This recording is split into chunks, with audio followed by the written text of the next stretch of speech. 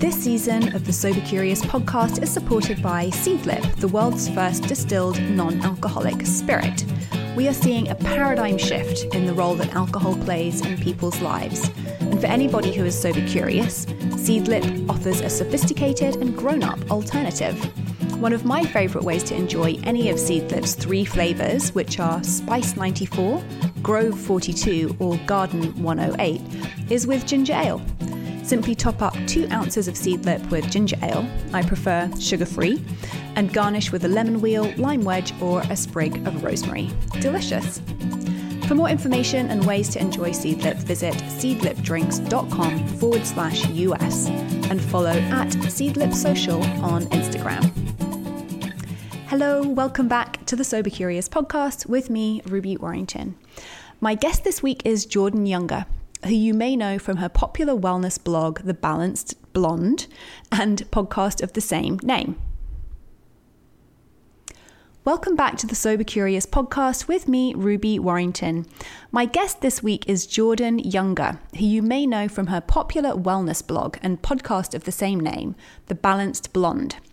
As somebody who has experienced multiple health challenges throughout her life, from orthorexia, which is an addiction to healthy eating, to severe IBS, and most recently a journey with chronic Lyme disease, Jordan has dedicated her life to sharing her healing journey, including more recently her decision to completely quit drinking. In this episode, she shares her backstory with booze, which included excessive drinking in her teens and early 20s, despite the fact that it always had an extreme toxic reaction with her system. She began to cut back as she got more educated about the overall impact of alcohol on her well-being and more confident about her choice not to drink, until she finally heard the message to never drink alcohol again during an ayahuasca ceremony that was part of her healing from Lyme. This is actually the first episode, I've realized, where I speak to somebody who's got sober curious purely for physical health reasons, which seems crazy, and which is also a reminder of how quickly we often overlook the negative physical impact of booze, even though this is actually reason enough to quit in and of itself, before we've even got as far as issues with mental health and addiction.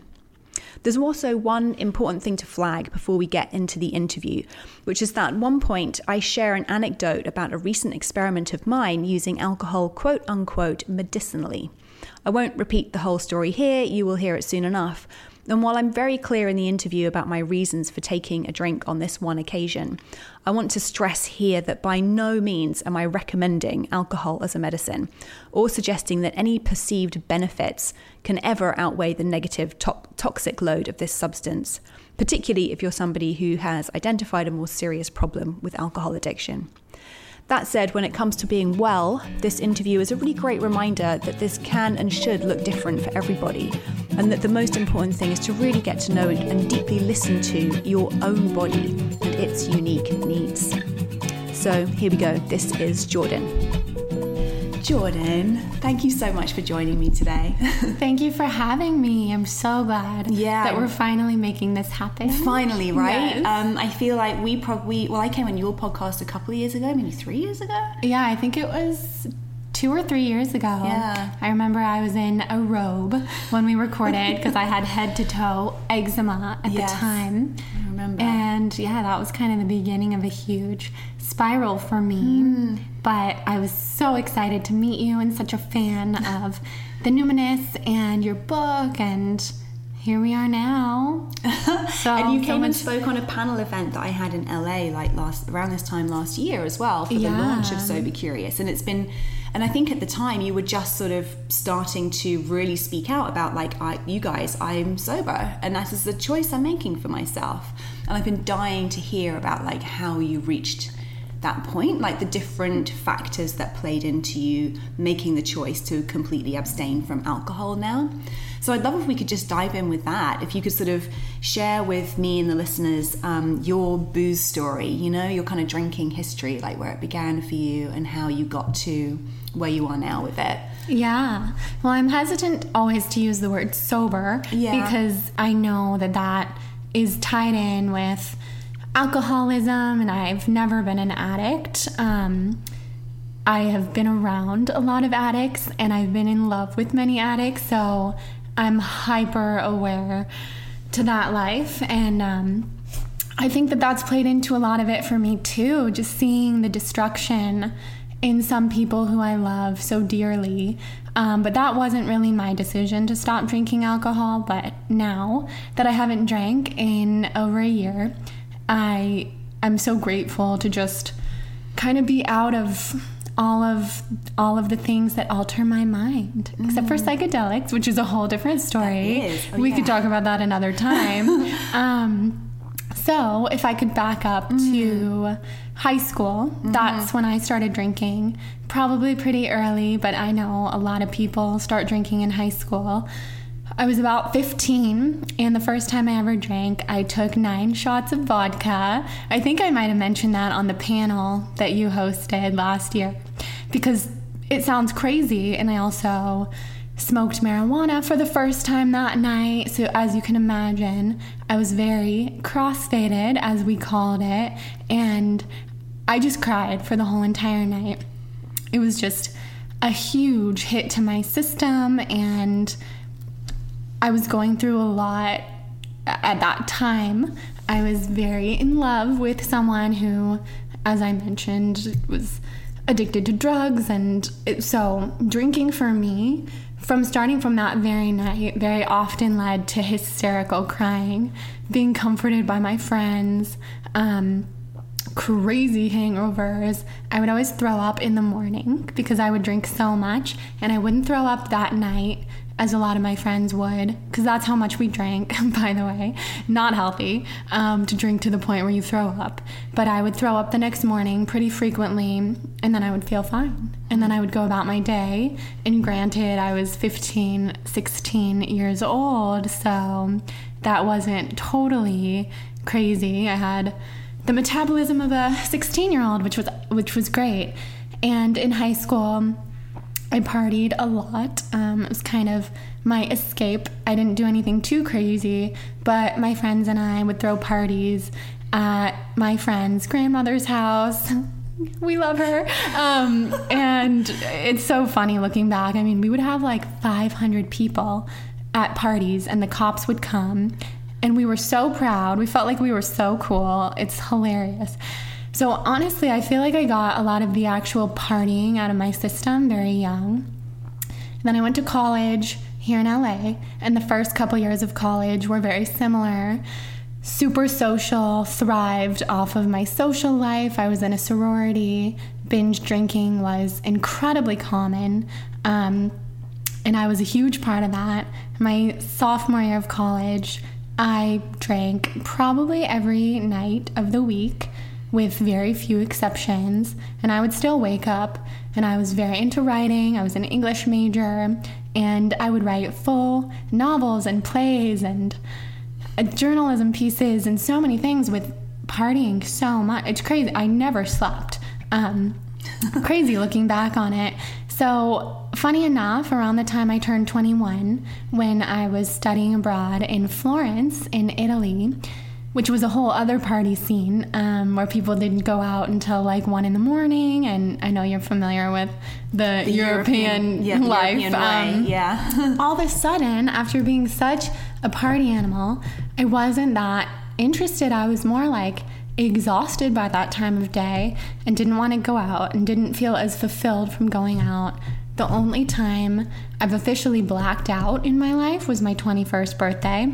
I drank wine and tequila and like buckets of whatever was in there in these drinks, every type of alcohol under the sun. Totally blacked out. It was more of just a funny story, which I know blacking out is not funny, but the things that I was doing, I was cartwheeling through the streets of Florence. We have it on video.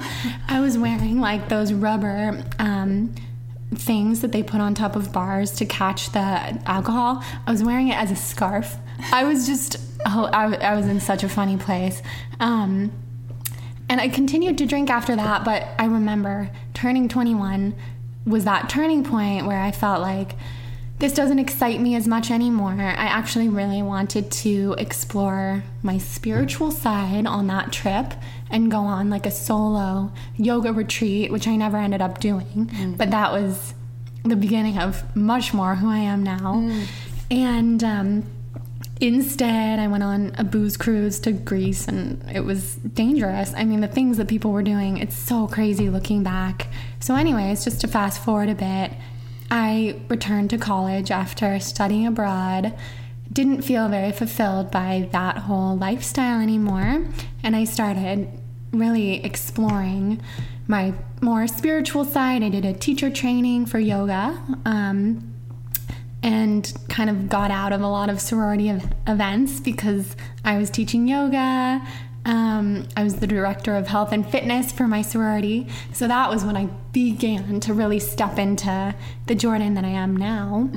And then I moved to New York, and it was so freeing because rather than being identified as this party girl who's always up for having a good time, people in New York who I met, my new friends, my friends from grad school, they knew me as this very healthy wellness blogger. I had already started my blog, and we would go to bars after class, and I would drink water, and it was actually very inspiring to them, and they tell me that to this day. Just to see that there's a whole other way to live life. And then I would dread like drinking events, but I would still drink. And this kind of led all the way to more recently when I was diagnosed with Lyme disease 2 years ago. Have been very sick and started to really view, for me personally, alcohol as more of a poison for my body. And I'm very accepting of people who drink. My family are huge drinkers. My husband drinks. For me personally, alcohol feels very poisonous. So it was no longer a question. It was like, I'm not drinking anymore. And I had 1 or 2 drinks in all of 2018, which were at 2 weddings, and I felt terrible.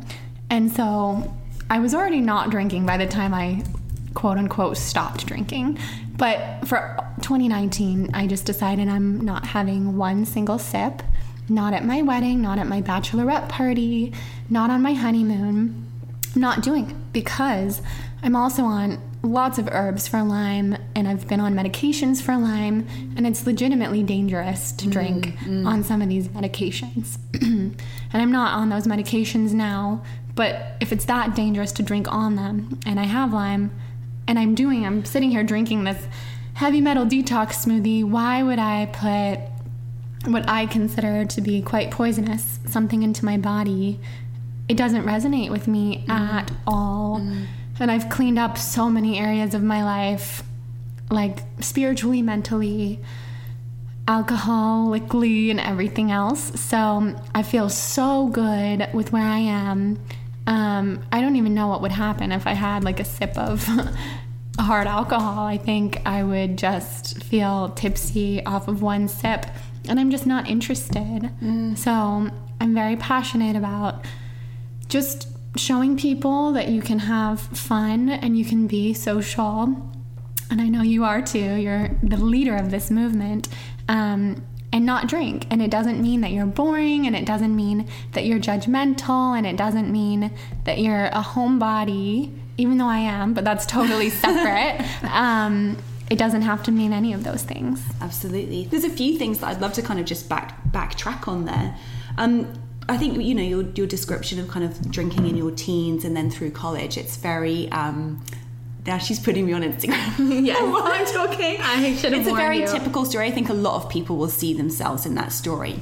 But what I found is that when we kind of like at a later date can look back and unpack why we were sort of getting involved with the drinking culture in the first place, people have different sorts of reasons, I suppose.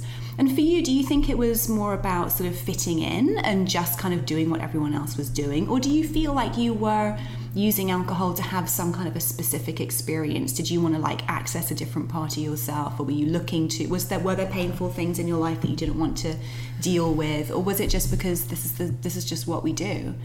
It was more, this is just what we do. Yeah. And fitting in. And I mean, up until I was 21, I legitimately enjoyed drinking. And it's not that I wanted to escape from anything per se, because like I said, every time I drank, I would not every time, but a lot of times I would hysterically cry. Yeah, right. And I would kind of backslide into, basically I would always end up calling my ex-boyfriend, who is to this day struggling very much, and it's very painful. So looking back on it, yeah, maybe I was trying to escape or just get myself to this place of having no inhibition so that I could talk to him more often. I don't know. Or you can have some kind of a release in that crying. I sometimes feel like when we have those kind of emotional releases with drinking, it's like there's something in us that sort of wants to come out. Oh, yeah. And it's not really that close to the surface, so we need to just kind of like get into a messed up state for it to just come out. But it's not help. There are so many healthier ways that we can do that in a proactive way, rather than using this substance, which is just actually gonna put a toxin into us and leave us feeling even worse. Right, I totally agree. And I've always been a very emotional person. We're both Cancer moons. We are. So I never had any problem crying without alcohol. So it's not that I needed it. It's just that's kind of what, looking back, that's what would always happen. Well, it's a depressant. I mean, ultimately. Right. So it was more just this is what everyone's doing. And then as I got older, it was definitely a way to fit in. Yeah. And my friends who I grew up with and my friends from college, all of which I'm still very, very close to, it was kind of a transition because that's how they knew me. And so there would be a lot of peer pressure, and they weren't doing anything wrong, but a lot of like, come on, just have fun, just let loose, you work so hard. Oh, come on, just take a shot with me. And so that's how it was for years. Yeah. And I really I'm a people pleaser. I didn't want to disappoint them. And I remember what it's like to drink and have fun and have one of your friends just not kind of in on the fun. And then you just feel self-conscious, like they're being a bit of a buzzkill or something. And so I never wanted to be that person. But now I realize, I mean, years have passed. This started when I was like 23, 24. Now I'm 29, and I'm just so much more confident in who I am, and I'm so much more clear on why I don't drink, and I can explain to people if they even ask, why I don't drink, and it's really fascinating to people. It's actually a big conversation starter. I don't find that it's isolating at all. It's like people are very inspired. They tend to be, and my friends have gotten on board. Even at my bachelorette party, my closest friends, they're like, wow, I forget that you don't drink because I'm just with everyone who's drinking and I'm having just as much fun, maybe in a different way, and maybe I don't want to stay out as late, but that's kind of just who I am anyway.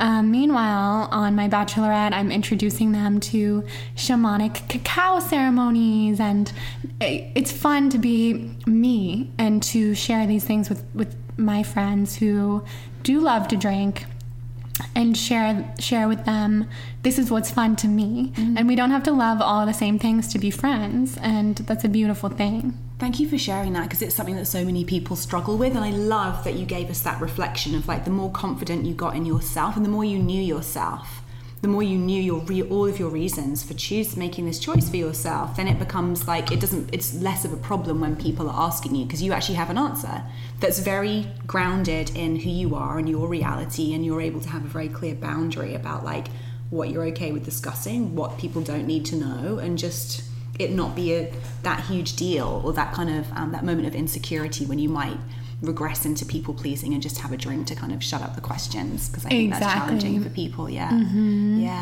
I love the fact that you kind of it was your 21st. There's just something really symbolic about your 21st birthday being a time that you blacked out, and maybe you were just like, maybe this isn't really serving me, which is obviously the age that is the gateway to drinking, like legally. Right. You know? It's so ironic, isn't it? It is, and I see that with a lot of people who do wait until they're 21 to drink, which is legal. There's nothing wrong with waiting, but I saw a lot of people in college and in my 20s who really went wild, and I really truly felt like I got that out of my system when I was younger. And there's pros and cons for both, because we did some really dangerous things, and I'm so happy that none of us ever got hurt or injured. I mean, because when you're 16 and you're drinking, people do really wild things, and driving, and you think you're invincible when you're that age anyway. So it's crazy to look back. Clearly we had some angels surrounding us.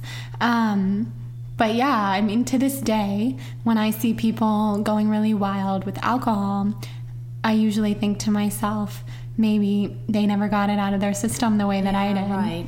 Yeah, although there are some people, you know, having done tons of interviews for this podcast now, I kind of feel like there are some people who start drinking at 12 and that's the beginning of their addiction. And it just gets worse and worse. And I wonder, you said you've had some experience with being close with people who've suffered from addiction.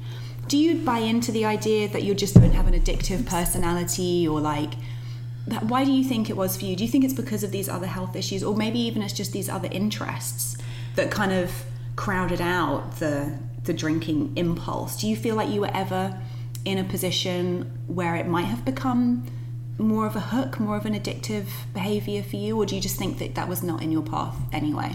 Well, I do have an addictive personality, an extremely addictive personality, but never to alcohol. So my body never really liked alcohol. I never liked the taste of it, ever. So when I would drink, it was purely to get drunk, and I liked being drunk, and I liked being out with my friends when I was younger, but I never craved it. I would never order a drink just for enjoyment.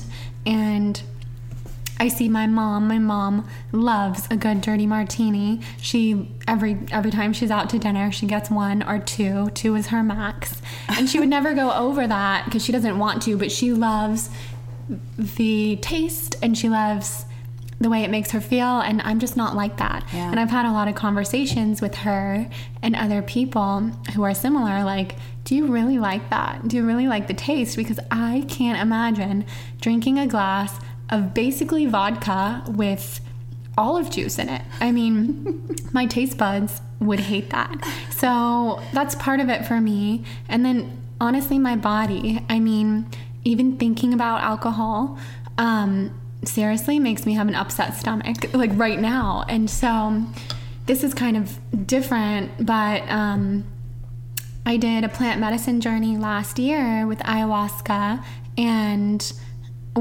I won't get into the whole thing, but the one part pertaining to alcohol was that I was in this really deep state of releasing trauma, and for a minute all I could smell around me was vodka, and it was like someone was pouring vodka on me, and I thought they were, and I was pouring sweat was gushing out of my body.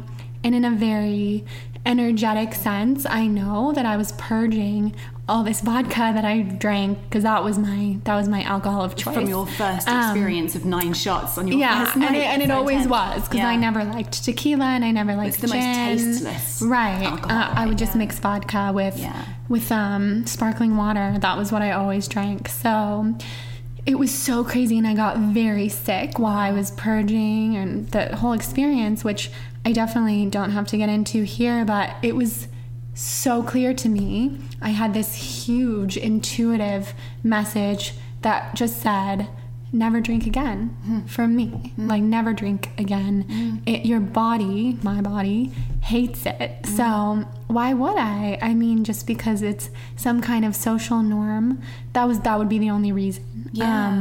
And like you say, the more you know yourself, the less there's that need to kind of like change or alter yourself to fit in, because you just trust and you accept that I will be accepted, right? Because I've accepted myself. Right. Yeah. And I love being different now. When you're 24, 23, it's pretty hard to be different. I mean, age is just a number, but I'm just saying for me. Well, there's experience that plays into that. Right. Yeah. And as I've gotten older, I love being different. I love showing my friends, whatever they might be into, and my family, that there's another way to live. And like, for example, I have my parents hooked on celery juice, and my mom sent me a picture of her grocery cart this morning full of vegetables, and that has nothing to do with alcohol, but it's a lifestyle. So I'm the different one, and I love it. And I also know there's a ton of people out there like me. I know that now. And it makes me happy. To be able to be an example, just by living your life and making those choices, know that you're having a positive ripple effect. That's something I've definitely noticed in my family and my friendship group and my life, and just with other people I know who are on this sober curious path. The ripple of like the people that you're close to, then sort of like being sort of drawn in to this, the high vibes in a way, you know? Right, exactly. Yeah, getting an impact. But it's interesting, you know, you mentioned that you really began to see alcohol as poison in your 20s, even before you had your health issues. But even like you were talking about, you know, how a lot of times you would drink, you would get sick. And I just think like the way we think about alcohol is so skewed when we regularly take this substance that makes us physically purge, because it's obviously our body is trying to get it out of our system because it's poisoning us. Exactly. And yet we just see that as kind of part of the experience, you know. If anything, that's, oh good, I feel better now, great. I know. Let's carry on. It's just crazy, isn't it? Yeah, and it's really like the anti of what everything else in my life is about, so it just doesn't fit into my life. But what I do really like, you know, your handle is The Balanced Blonde, and you've been blogging under that name for many years, and I've always really liked you. You have a very sort of balanced and non-judgmental attitude to wellness in general, whether it's diet, whether it's drinking, and you mentioned already a couple of times you're constantly referring back to for my body, this is right. And I love that because, you know, this whole sober curious movement is not really about saying, hey, this is bad, you all need to stop. And it's about acknowledging that each of our bodies is so individual, and there are so many different factors, like the level of our sensitivity, our emotional intelligence, or not emotional intelligence, but the way we experience our emotions, how different food and different environments affect and impact all our bodies really, really differently. And what I like about your work is that you really speak about that, and you're a real example of like, this is about just getting to know your body and giving your body what it really needs, you know? Right, definitely. And I'm so in contact with my audience and the people who have followed me for all these years. And I've just seen people all over the board, people who are definitely on this sober curious train. And then a lot of my readers and podcast listeners who love to drink just in a very conscious way, and they've kind of shown me and taught me as well that you can be very spiritual and conscious and high vibe and drink also. And so I'm very careful to say there are so many ways to be living in your highest alignment and your highest vibration and your highest truth, and I believe that to be true entirely.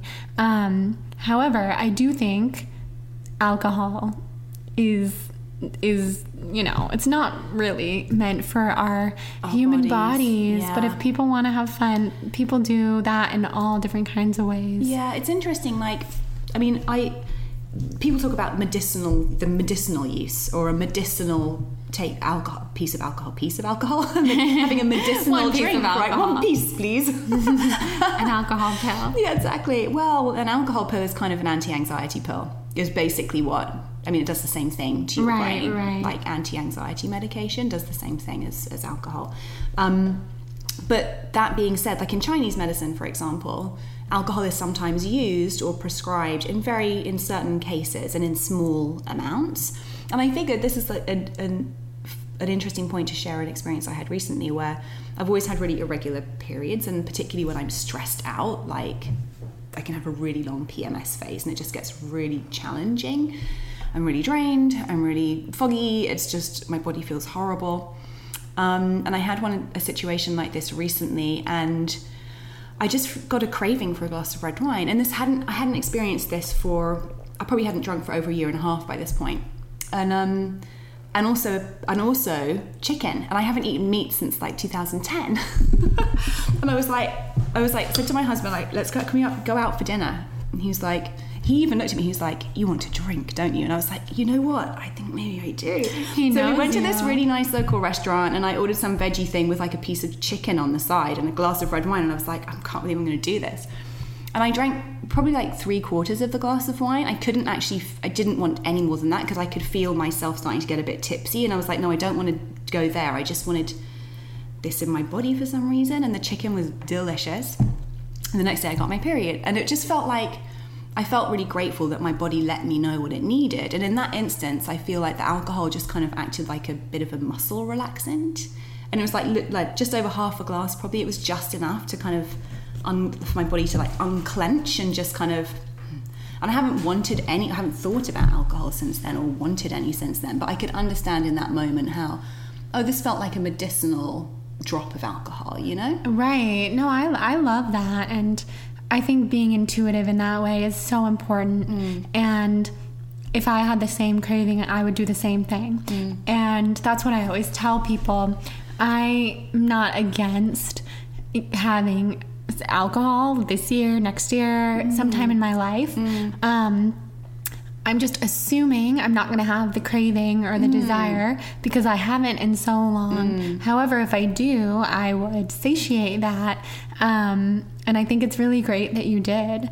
And I said the same thing about my wedding and my bachelorette. If I really want to, I will. And of course I didn't want to. And then as the wedding came around, I also realized it wouldn't even be a good idea because it's been so long. Like, why on this most important, special day of my life would I risk having an adverse reaction? Or not being able to remember it. Right, and I have histamine issues, and what if I blew up in hives? Like, because it's been so long. So then I realized, no, actually, because of my health, I'm not even at the leisure to be so carefree. Which is fine. I feel that getting sick has been my greatest gift. Truly, it's taught me so much. And I just realized with that, cleaning out my body, it's been a passion of mine since I was about 14. And now I see why, all these years later, 15 years later, I have to live this way in order to even get out of bed. And if I eat something or drink something inflammatory, even like too much coffee, which I actually drink coffee medicinally, so I can totally relate to that terminology. But if I have too much, my joints will blow up. I'll be in so much pain. I can't even bend my knees. I can't use my hands. My handwriting has changed so much, even over the last year. This is a tangent, but it's like, just to show you that my joint pain is insane. And so I'm not interested in inflammatory foods or beverages. And that's a whole other really big piece of it for me. And whenever people say, well, don't you feel like you're being a little strict and not drinking alcohol? And I'm plant-based and I'm salt, oil, sugar-free. And this is a very anti-inflammatory way to live. It's given me my freedom back. So no, for me, it's the opposite of restrictive. I'm actually able to get out of bed. I'm actually able to do this podcast with you, where, as you know, I wasn't able to do these things for, basically I cut myself off for a whole year because it wasn't worth it. I did not have energy. And if I forced myself to do something like this, I just wouldn't be proud of the outcome because I just wasn't feeling my best. So committing to this really anti-inflammatory way of life, including not drinking alcohol, including so many things, including sitting in my sauna every day, which is sitting behind us, it's part of my treatment. So that's a whole separate piece of it. And this is all for the Lyme disease, Yeah, it's for Lyme. And it's also I have a lot of co-infections of Lyme. I have Epstein-Barr and mold, and I've been detoxing mold for all these years, 2 years now. And Lyme symptoms, which could be related to any autoimmune condition. So my take is that it's all very related, but absolutely. I was actually going to ask you that, if you've got to a place with managing the illness and the discomfort in your body, where you are able to be philosophical and sort of say, well, I've learned so much about the human body and about diet and about what well-being really means through having these health experiences, and then being in a position where you are a writer and you love to share and you're able to be a source of information for people. Do you sort of feel like some of what you've been through has been part of your purpose in a way. 100%. It is my purpose. I'm such a spiritual person, and this journey of being sick has brought me back to that part of myself in a very big way. And I just see things so differently now from such a more eternal soul point of view. And many people could view being sick as such a negative thing, but I really view it as such a gift. Those of us who get sick with Lyme disease and with chronic illness, we are so lucky. We're so gifted. And I know that might be really hard for some people to hear, because when you're stuck in bed and you lose so many parts of your life, and in some cases you lose everything, it doesn't feel like a gift at all. And I've been there, and parts of my day I'm still feeling that way. But the things that I've had to learn, and the ways of treating my body, and the self-care and the self-love and the confidence that I've had to really develop in just who I am, and then really ask myself, what is the root of this illness? Which I could finally do once I started coming out of the clouds of the worst part of it. My belief, which is different than some, is that if we're sick, there's always a root cause. Like, of course, I got bitten by a tick. That is what causes Lyme disease. But beyond that, what else do I need this sickness for? And I've done a lot of exploration with that, with ancestral work and with my own life, trauma, pain, basically being sick for so much of my life. I was pretty sick as a child, and it was hard, but it brought me a lot of attention. And so I've kind of identified as this sicker person for so long, with a very sensitive stomach, and I'm just too sensitive for the world, and all these stories that I've told myself, and they're not untrue, but there's so many root causes of disease, and I've been really working on getting to the bottom of all that, and it's just expanded my life so much and expanded my purpose. And I've always felt very strongly that I have this blog that I have, and podcasts and platform, for a reason, really to change people's lives. And you can kind of do that with food and recipes the way that I started, but I'm interested in much deeper work. Yeah, I would love, if it's okay with you, to hear a little bit about it. Like, just in terms of, I feel like a lot of people now have autoimmune conditions, which are often very hard to diagnose, and no one really knows what's going on. And what do you think, from a sort of energetic perspective, is going on sometimes? Like, do you feel like it's the body sort of working through something, maybe some karma, or maybe something energetic? Have you got any sort of theories about that? So many theories. Oh my gosh, so many theories. So I feel so strongly that our sickness, especially autoimmune disease, which is such an epidemic of our time, especially in women, but it doesn't discriminate. Women, men, but so many of us are suffering from such similar symptoms. So I believe that a lot of our pain and a lot of our trapped emotions get stuck in our body throughout our lives. And this could be an extremely traumatic event, or it could be a conversation that didn't feel right when you were 11. Like, I've had so much of this come up, and I've done really deep work around this, where things that I would have never dreamed in a million years were locked in my subconscious. Conversations that I had with a friend's mother when I was 11, something that really just hurt me, and I didn't even remember it. It was so locked in my subconscious, but I've done just a lot of healing work around it. Pulling those memories up and out of my body has released all of this space. And I also had fibroids on my uterus, and I found through this work that a lot of those trapped emotions for me were stuck in my stomach, my abdomen, and of course my reproductive area, all in there. And I have to believe that these masses that developed, these very large fibroids the size of a grapefruit on my uterus, were so intertwined with these trapped emotions. And I know, to people listening, if you've never heard anything like this, it might be hard to believe, and I totally understand that, because I never would have resonated with this a couple years ago.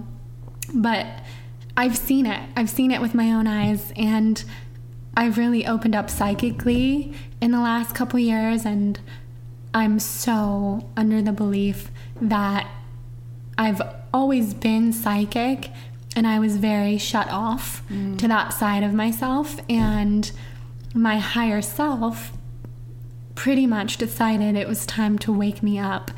And one way that our higher self will do that is by slowing us down drastically by getting sick. And this is not just me. I speak to countless individuals every single day through my blog and through my podcast and in my personal life that are on the exact same path. And so I feel and I know that there's this collective awakening of healers, and we're all intuitive. We all have gifts. So sometimes slowing down to the point where your life, living your life as you know it, is no longer an option to you, is the chance to explore so much more that you don't even know is there. So there's that. And then there's the whole, do you know about Pleiadians?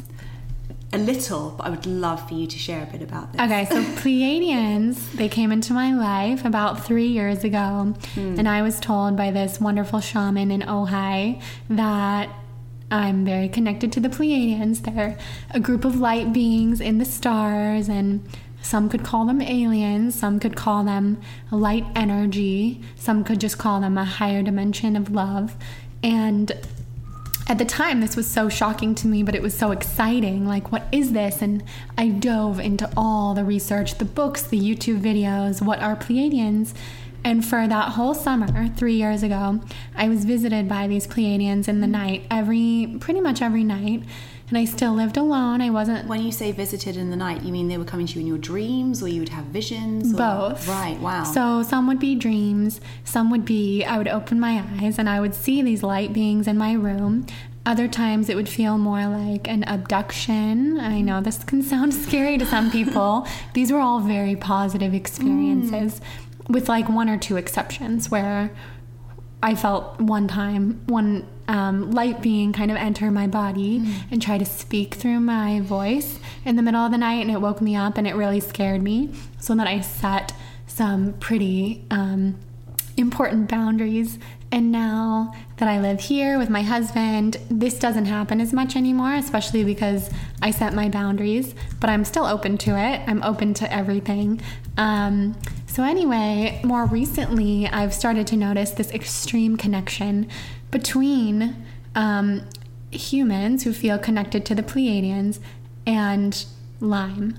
And that's not to say that everyone who has Lyme is Pleiadian or connected to the Pleiadians, but it's a huge collective thing that I have noticed. Yeah, and like a pattern that you've noticed. It's a pattern. Yeah. And it's beautiful, really, because it just speaks again to my belief system that we get sick for a reason, and a beautiful gift is to connect to our spiritual practice, and to our spiritual ancestors, wherever they may be from, and to our spiritual selves. And I've had countless mediums and channels tell me, countless over the last 2 years, once you connect fully to your psychic abilities, and sometimes they say to the Pleiadians, other times they just say to my own psychic abilities, you will be healed. And you're not ready yet, and that's what they've said. You're not ready to fully go there yet, because it's going to drastically change your life and your message and basically everything about your life. So we're, working on it, and that's why you're slowly healing. And it's really exciting. And so I have a lot of feelings about sickness and spirituality. Yeah, thank you so much for sharing that. I find it absolutely fascinating. And as you were describing, you know, being a sensitive being and this sensitivity showing up in kind of reactions and, you know, sensitive digestion and all these sorts of things, which I'm sure many people can relate to. I often think about that kind of sensitivity being a sign that someone has a very strong intuitive channel, right? It's like our sensitivity is how we pick up on different feelings. It's how we pick up on vibes of spaces. It's how we get like, how we can listen to those little teeny, soft, minute voices in our head that are like, do this thing or call this person, right? These are all psychic messages in a way. And yet our society is so suspicious and so confronted by any conversations of this nature that we just learn to shut it down. And I think that sometimes a sensitive body will then, once it's been shut down, it will start shouting at you, like, listen to me. That's exactly how I feel. Yeah. And that's exactly what happened with my body.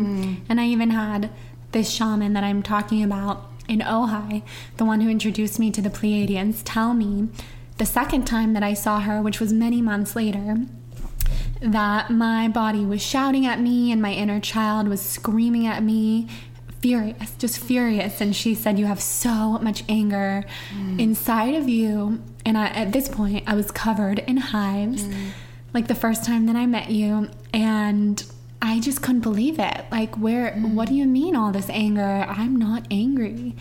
But then, of course... I'm a Libra. What right, do you mean? I know. I'm a Libra. I like everyone and everything. And of course, uncovering the layers, there is so much anger and past life anger, ancestral anger. And as a highly sensitive person, as you just mentioned, I feel like I'm also a conduit for other people's anger. In my own family, like my ancestors who have passed on. But also if I'm around angry emotions in other people, I will soak that in.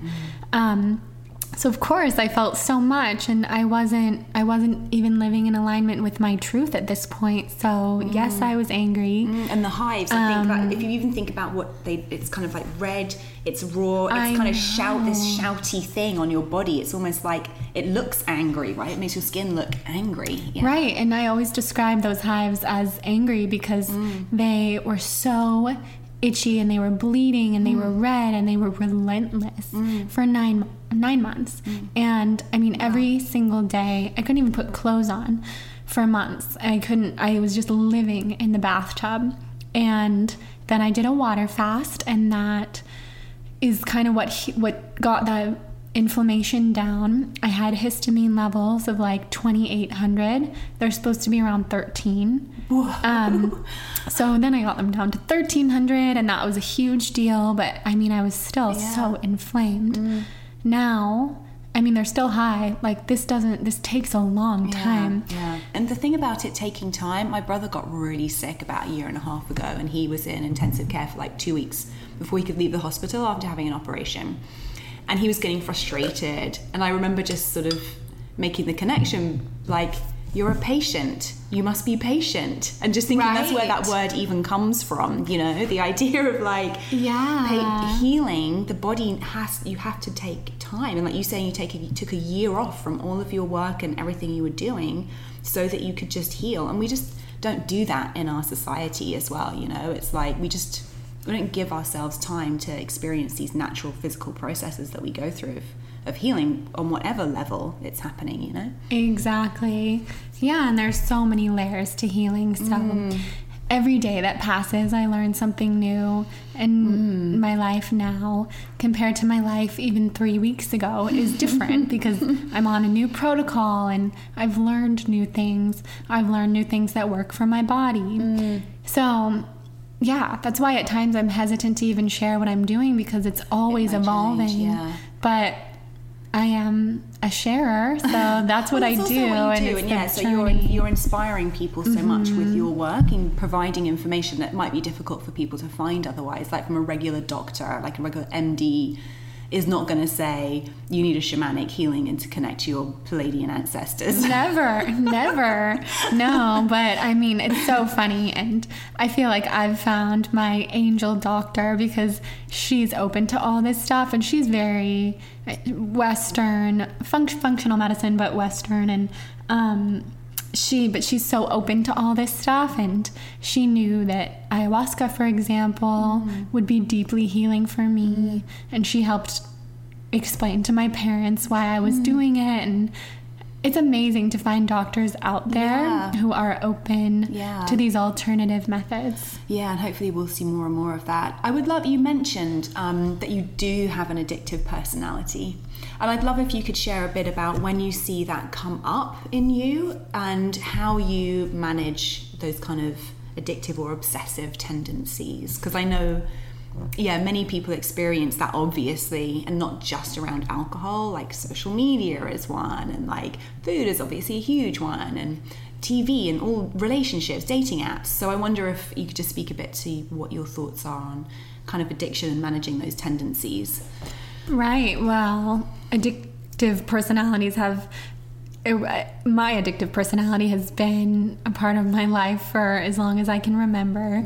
My parents actually put me in therapy when I was 4 because they saw a lot of obsessive compulsive tendencies, just beginning when I was really young.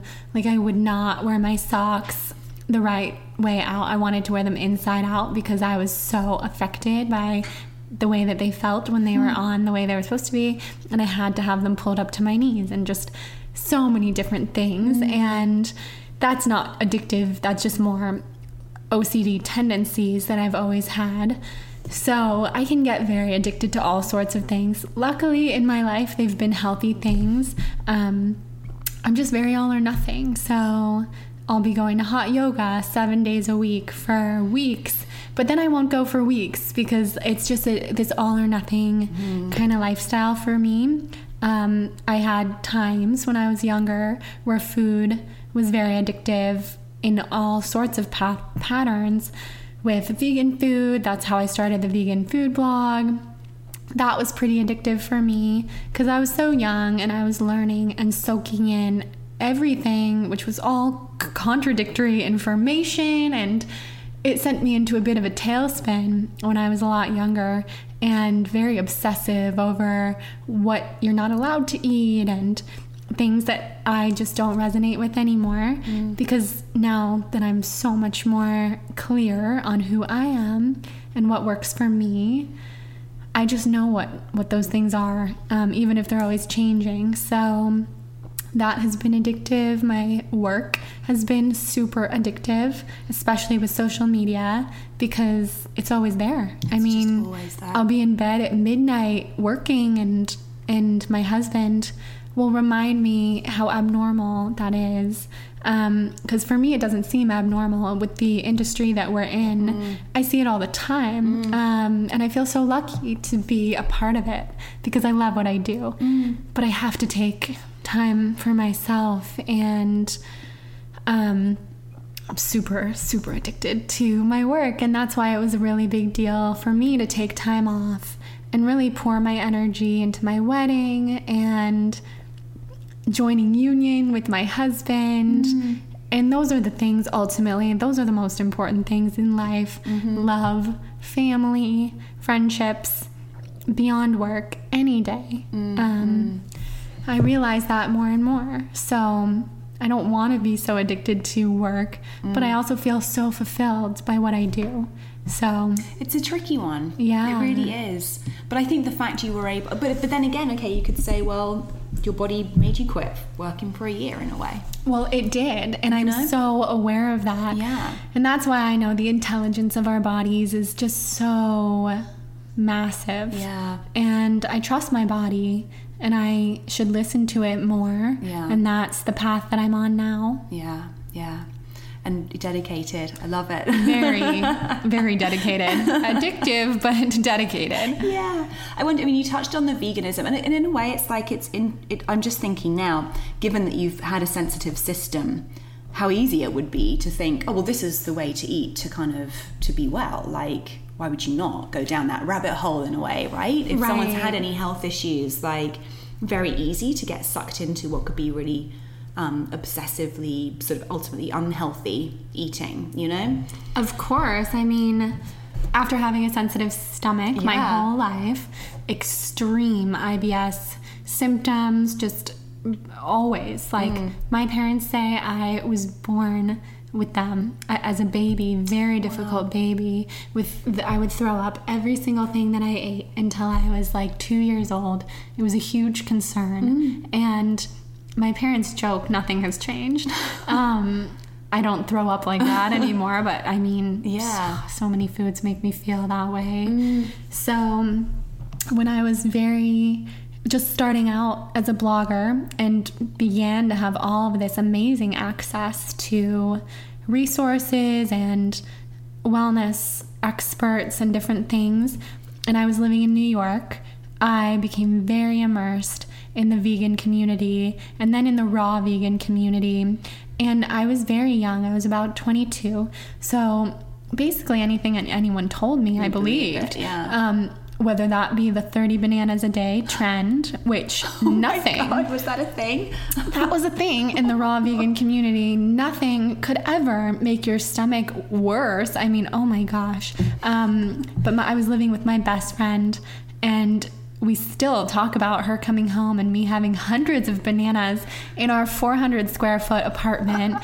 And she was horrified because I was also spiraling into a very addictive behavior pattern. And then I was doing 30-day juice cleanses, and my life has come so full circle because now I'm healing from very, very severe case of Lyme disease, and so I've done far more extreme things than that, but I didn't need to be doing those things back then. And I didn't have reasons other than I was just curious, and now I'm kind of fighting for my life, so it's totally different. And that's why I have such a strong opinion on cleansing and detoxing and water fasting and these things that I've done that I have definitely gotten hate for, because people will say, well, you had an eating disorder, you talked about it so publicly, why would you do this or that? Like, first of all, no one has any right to judge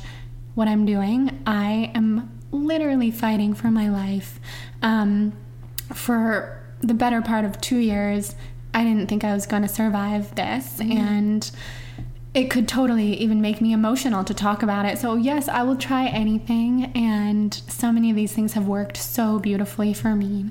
But I have so much compassion for my younger self, who was just listening to these people who told me a 30-day juice cleanse will clear up your stomach problems, where now I'm doing this amazing medical medium protocol, which is very heavy in juices and smoothies and many other beautiful healing things.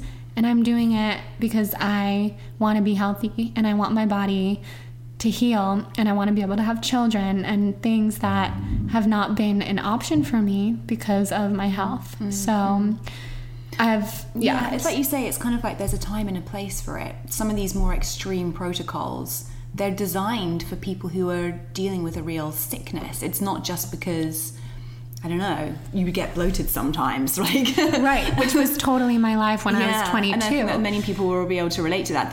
Some of these things are packaged in such a seductive way that it's like really playing on our deepest fears of like, there's something wrong with me, and that everything will be fixed if I can just like do 30 days of juice and have a flat stomach. I believed it. It's just but it's so predatory and it's so dangerous. It is dangerous, and so I am very careful with my message, and I know that my message has changed and my audience has changed, and for the most part, it's very interesting that the audience who has grown up with me more or less is on a very similar path, and there's no coincidences there. And I also think on a very spiritual and energetic level, there are not really any coincidences with my past with cleansing and juicing and veganism. And now having to really dive into those things for an entirely different reason, because I am so knowledgeable on them because I was obsessed. And now I'm obsessed with healing. Yeah. And if a different diet that wasn't plant-based was what was going to heal me, I would do that. But it's very clear to me what my body thrives off of right now, and I just feel like such a different person than I was back then. So anytime someone kind of tries to compare me just to who I was, because my life has been so public the whole time, I just try not to let it get to me, because who I am now, I'm in such a different position, and I have such a different approach to everything. So yeah, more tangents. and really, honestly, I'll say it again, like, good for you for just being so honest about all of it the whole way along. I think your transparency and like your willingness, not willingness, but you as naturally share the really, really tough times and what's not working as you do what's working. It's not like you're promoting any one thing, you're sharing your journey, and that's like, what more can you do? Yeah. Right. And I could easily keep it to myself to avoid getting judged. Yeah. But that's not what I was put on this planet to do. Yeah. Because I am so in touch with my purpose now. Yeah. Just to finish up, I'd love to hear what your definition of well-being is at this point. My definition of well-being is feeling well in all aspects of life, spiritually, physically, mentally, energetically, and just really tuning into what that is for you, for each individual person. It's going to look different in so many different ways, but I think as long as we're moving and we're resting and we're getting good sleep and staying hydrated and happy and filled with love and surrounded by people we love, people who love us, I think that's the ultimate well-being. Thank you. That's lovely to finish there. Thanks so much. Thank you. So we went to some very interesting places in this conversation. And one thing that really resonated was what Jordan said about being a highly sensitive person and getting okay with prioritizing her own self-care around that. I actually think that a lot of us are more sensitive than we've been told we're allowed to be, meaning we're more emotional, more intuitive, and more susceptible to the subtle influences of our environment. And then we often use alcohol to dull this down so we can function more easily in the world, when actually we should be celebrating our sensitivity as a gift and thinking about it as a finely tuned inner GPS that can help us make choices that are really right for us when it comes to everything from the food we eat to the media we consume and the people we hang out with. I would love to hear your thoughts on this chat with Jordan. Just drop me a DM on Instagram if you have any feedback or comments, and if you enjoyed it, please also share this episode with a friend. You can, of course, subscribe on Spotify, Stitcher, and Apple Podcasts, where you can also leave a 5-star review to help more people find this series. Thank you so much for listening. More coming up soon. This podcast features original music and is edited by aloeaudio.com. That's ALOE audio.com.